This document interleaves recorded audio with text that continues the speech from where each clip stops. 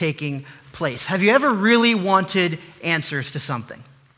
We tend to go in a bit of a pattern when we want an answer. It starts out by we sit on the couch wondering about something. We say, gee, I wonder if I should get this looked at. I wonder if I should think about this a little bit more deeply. And then as our questioning becomes more serious, we turn to Google, we turn to WebMD, we do self-diagnoses, and we look for answers that way. Oftentimes, it's not the best way to go about it.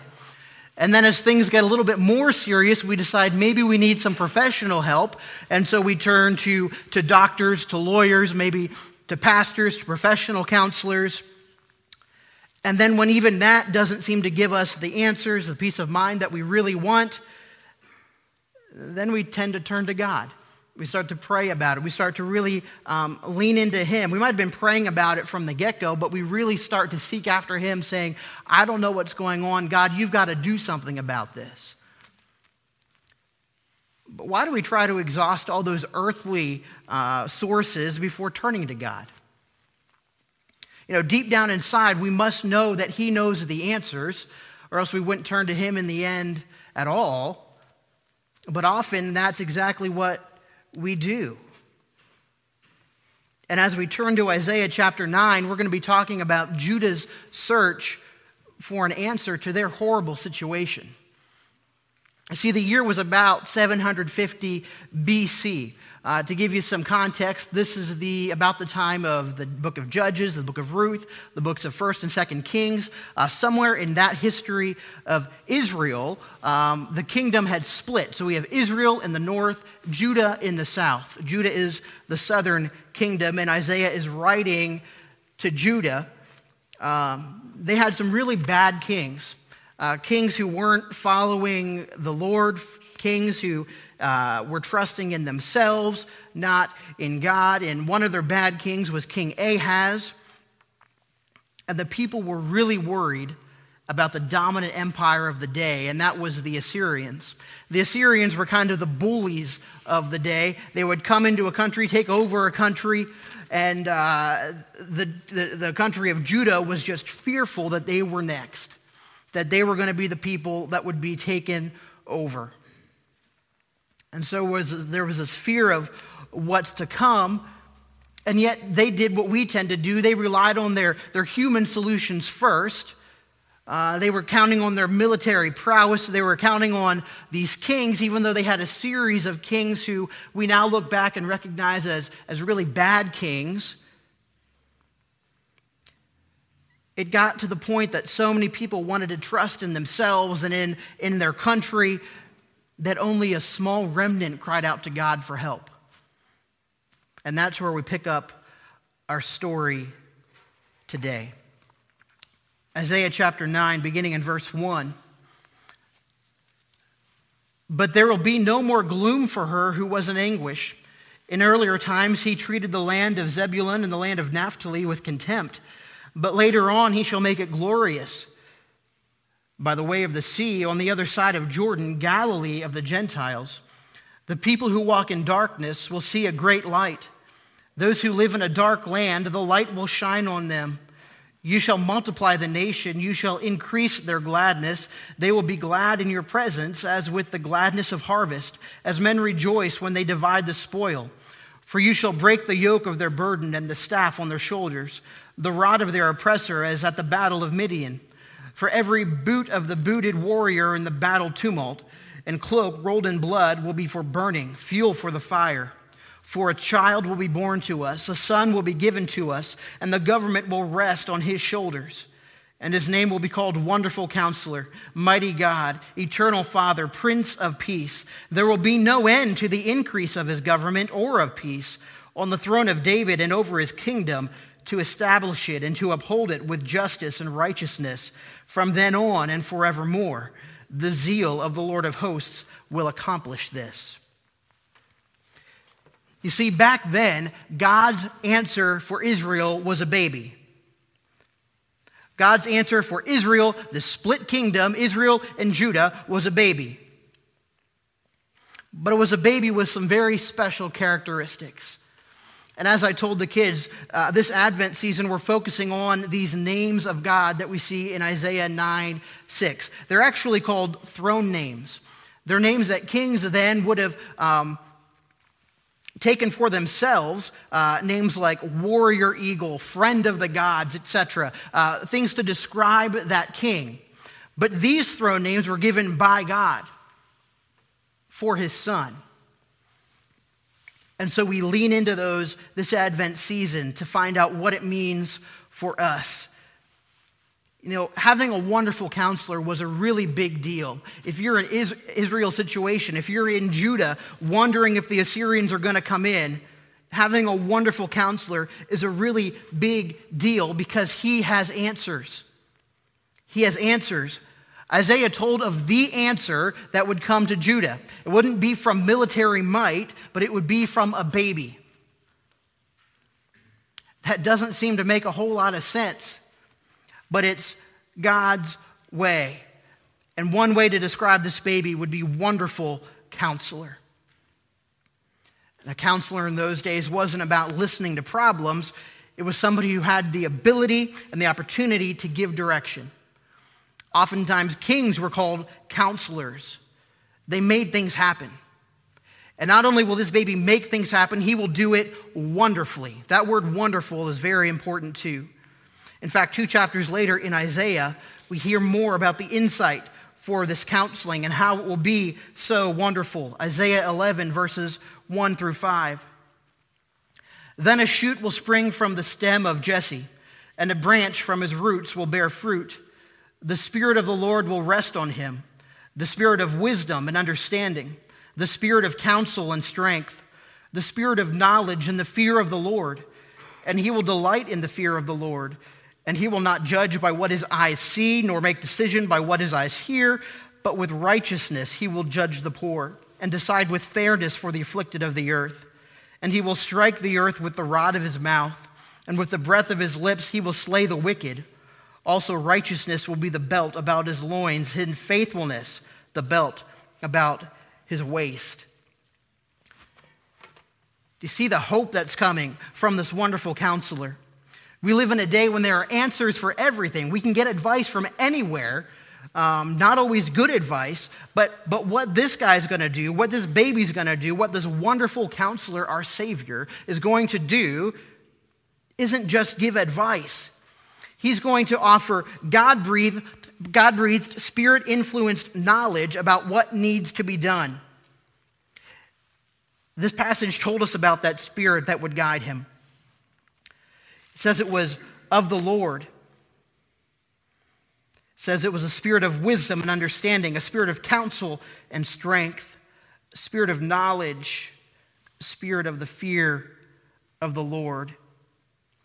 And then in verse 3, it tells us more about that. We learn the results of what that spirit influence means for us.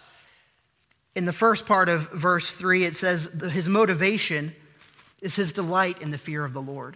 He doesn't just know about the fear of the Lord, he delights in the fear of the Lord.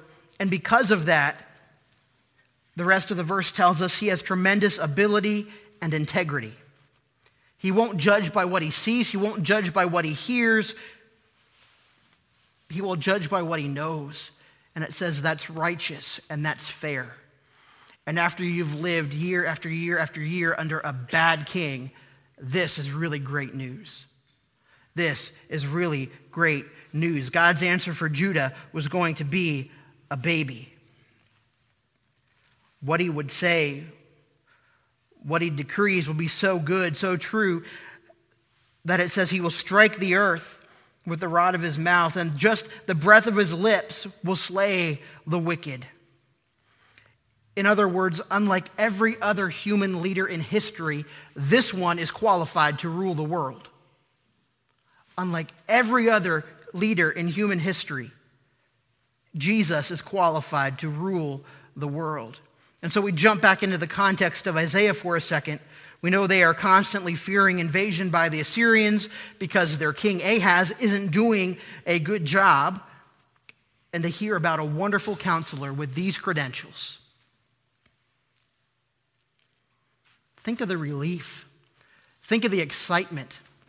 Think of the joy that must have overtaken them. It's no wonder we sing, "He rules the world with truth and grace." They want to declare that. They want to exclaim that because that's not their present experience. They look forward to that. They look forward to Jesus coming and ruling and reigning. When we sing that, we exclaim what this baby would one day do. When we sing that this year, we'll be singing about what that baby will one day do. God's plan for Israel was a baby. And yet, as I think about this, we have a baby. Laura and I have a baby. But we do everything for him. He doesn't do anything for us. There's a lot of intrinsic value, intrinsic benefit, but he has yet to offer to prepare me a meal. We always do that. The people of Judah would have recognized the incapability of a baby. But the message was about more than a baby. It was a lesson about a God. It was a lesson about God that is true forever. And so we move from looking at what was happening then to look at what's true about God from this Isaiah 9 passage. And that is that God wants people to experience his grace. God wants people to experience his grace. Now, we need to understand how to keep this context. We want to really, when you read a prophecy, it's really easy to take it and claim it for yourself, but we need to remember the context it was written in and understand it first for that audience before we bring it to ourselves. And so we really want to understand how to keep that context in that passage and find this greater meaning. The immediate context, of course, is for Judah specifically. It's not a message to us, but God saw fit for it to be in the Bible. So that means there is indeed something for us to get from it. And that last line of verse 7 is where we find it. Chapter 9, verse 7, the very last part, "The zeal of the Lord of hosts will accomplish this." The zeal of the Lord of hosts will accomplish this. It was all tied, all of this that he had laid out was tied to the zeal of the Lord. Now, Hebrew for zeal is a word I can't pronounce, so I'm not going to try. But it is tied to the Arabic that literally means to turn red in the face. To turn red in the face. And we know what that's like. Think of the emotions we see building up on someone's face. Oftentimes we see it in cartoons. Sometimes, depending on complexion, you can actually see it in a person. But it indicates an intensity. It indicates a passion. And it says that is what will accomplish what's being promised here. An intense passion. Everything God does is a means to point people to himself. Everything God does is a means to point people to himself, to see his glory, to feel his grace. God is zealously seeking for people to experience his grace. Ray Ortland is a pastor in Nashville who has a fantastic commentary on Isaiah. I actually highly recommend it just for your own personal Bible study. It reads like a book. It's a great commentary, but in that he says, God's passion is driving history toward the final triumph of grace. God's passion is driving history toward the final triumph of grace. And we see that clearly laid out here in Isaiah chapter 9. And we can say that, but let's not miss the grace component of that. Judah was lost. And Judah was lost because the people had turned from God. They weren't worshiping him. They weren't honoring him. They had king after king after king who dropped the ball. There was one king, Hezekiah, who we're told did pray to God, but he was just part of a long line of other bad kings. It was so bad, in fact, that we know this nation that was to be for his chosen people split to the north and to the south. So God stepped in. God stepped in and said he would do what only he could do. He was going to send a wonderful counselor, a mighty God, an eternal Father, and a Prince of Peace who would rule and reign. And he was willing to do that because God wants people to experience his grace. He doesn't want them stuck in that darkness. He doesn't want them stuck in the doom and in the gloom of life. He doesn't want them stuck wondering if things will ever get better. God designed us to experience his grace, and that's exactly what he wants. And by reading this promise in Isaiah, we realize that he's putting that plan into motion. He's making that desire happen. So God's answer for Judah was found in a baby. God wants people to experience his grace. But now I want us to imagine that we have a VCR or a DVD player and we hit fast forward from here in Isaiah 9. We see the rest of the Old Testament quickly pass by.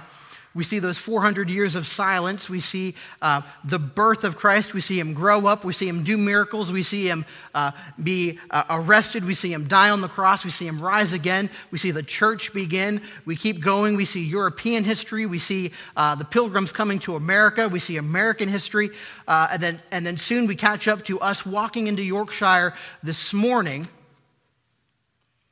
And we say, okay, well, what does this mean for us now? What does this mean for us now?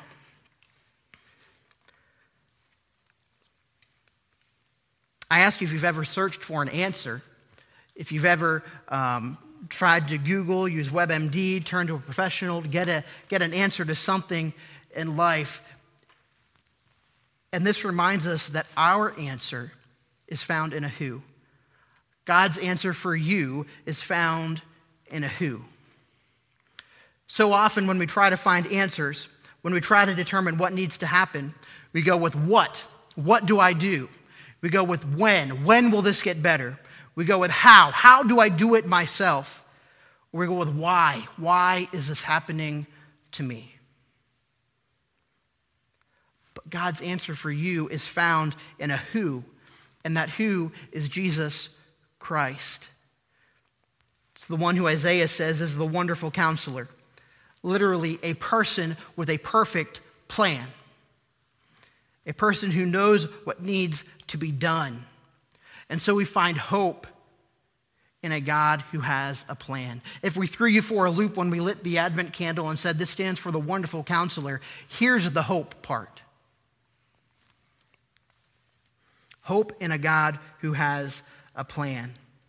Shortly after Isaiah had prophesied all of this, another prophet came along. His name was Jeremiah. And one of the many things he said was, I know the plans I have for you, declares the Lord. Plans to prosper you and not to harm you, to give you a future and a hope. But again, we need to remember that context. We need to remember that context because your hope is not that God's going to give you prosperity. Your hope is not that you're not going to be harmed. Those were promised for Israel. It's not our promise to claim that, as much as we like to put it on our coffee mugs and on our walls. Your hope is in the fact that God sent his son and called him a wonderful counselor. Your hope is in the fact that God knows the plans he has for you. Your hope is in the fact you have a God who makes plans. A wonderful counselor who has his own plans for you. And you can test me on this. You can test me on this. Pick a Bible story, look it up. Then pick another one and look that up. Then pick another one, look that up. Pick another one, read that. Keep going until you find a situation where God didn't know what to do. You won't find one. God has a plan. He has a plan for you.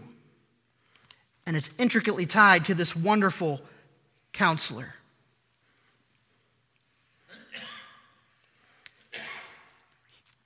He knows what we need today. He knows what we need tomorrow. Our responsibility is to live like we have hope. It's to live like we believe we have a God with a plan. You say, but Dave, you don't know my situation.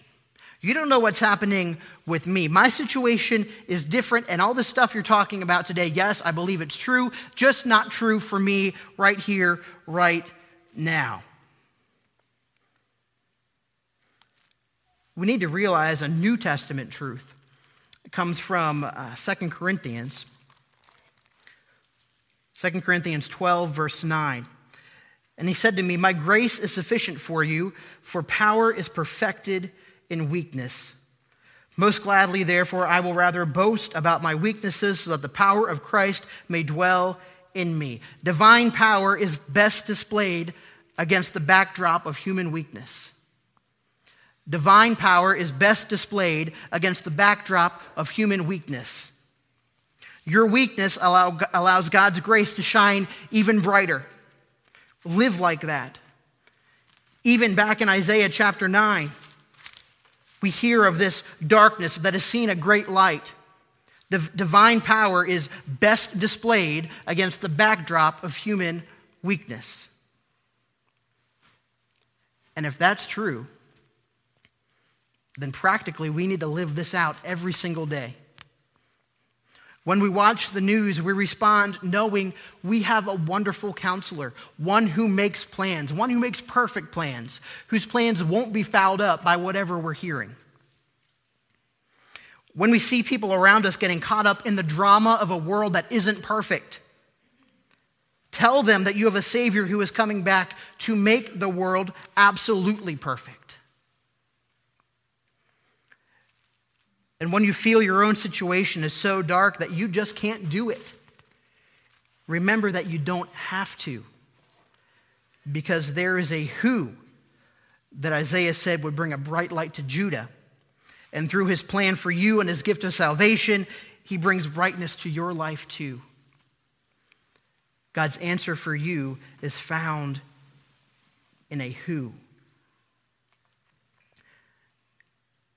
And so this Advent season, as we focus on these names of our Savior, we remember that God had a plan for Israel, and that plan was a baby. We remember that God wants people to experience his grace, and he's extended that opportunity to you as well, because God's plan for you is found in a who. It's found in Jesus Christ, who is a wonderful counselor, who has plans, who wants his divine power displayed against the backdrop of your human weakness. Christmas is a reminder that God's plan is taking place. Let's pray.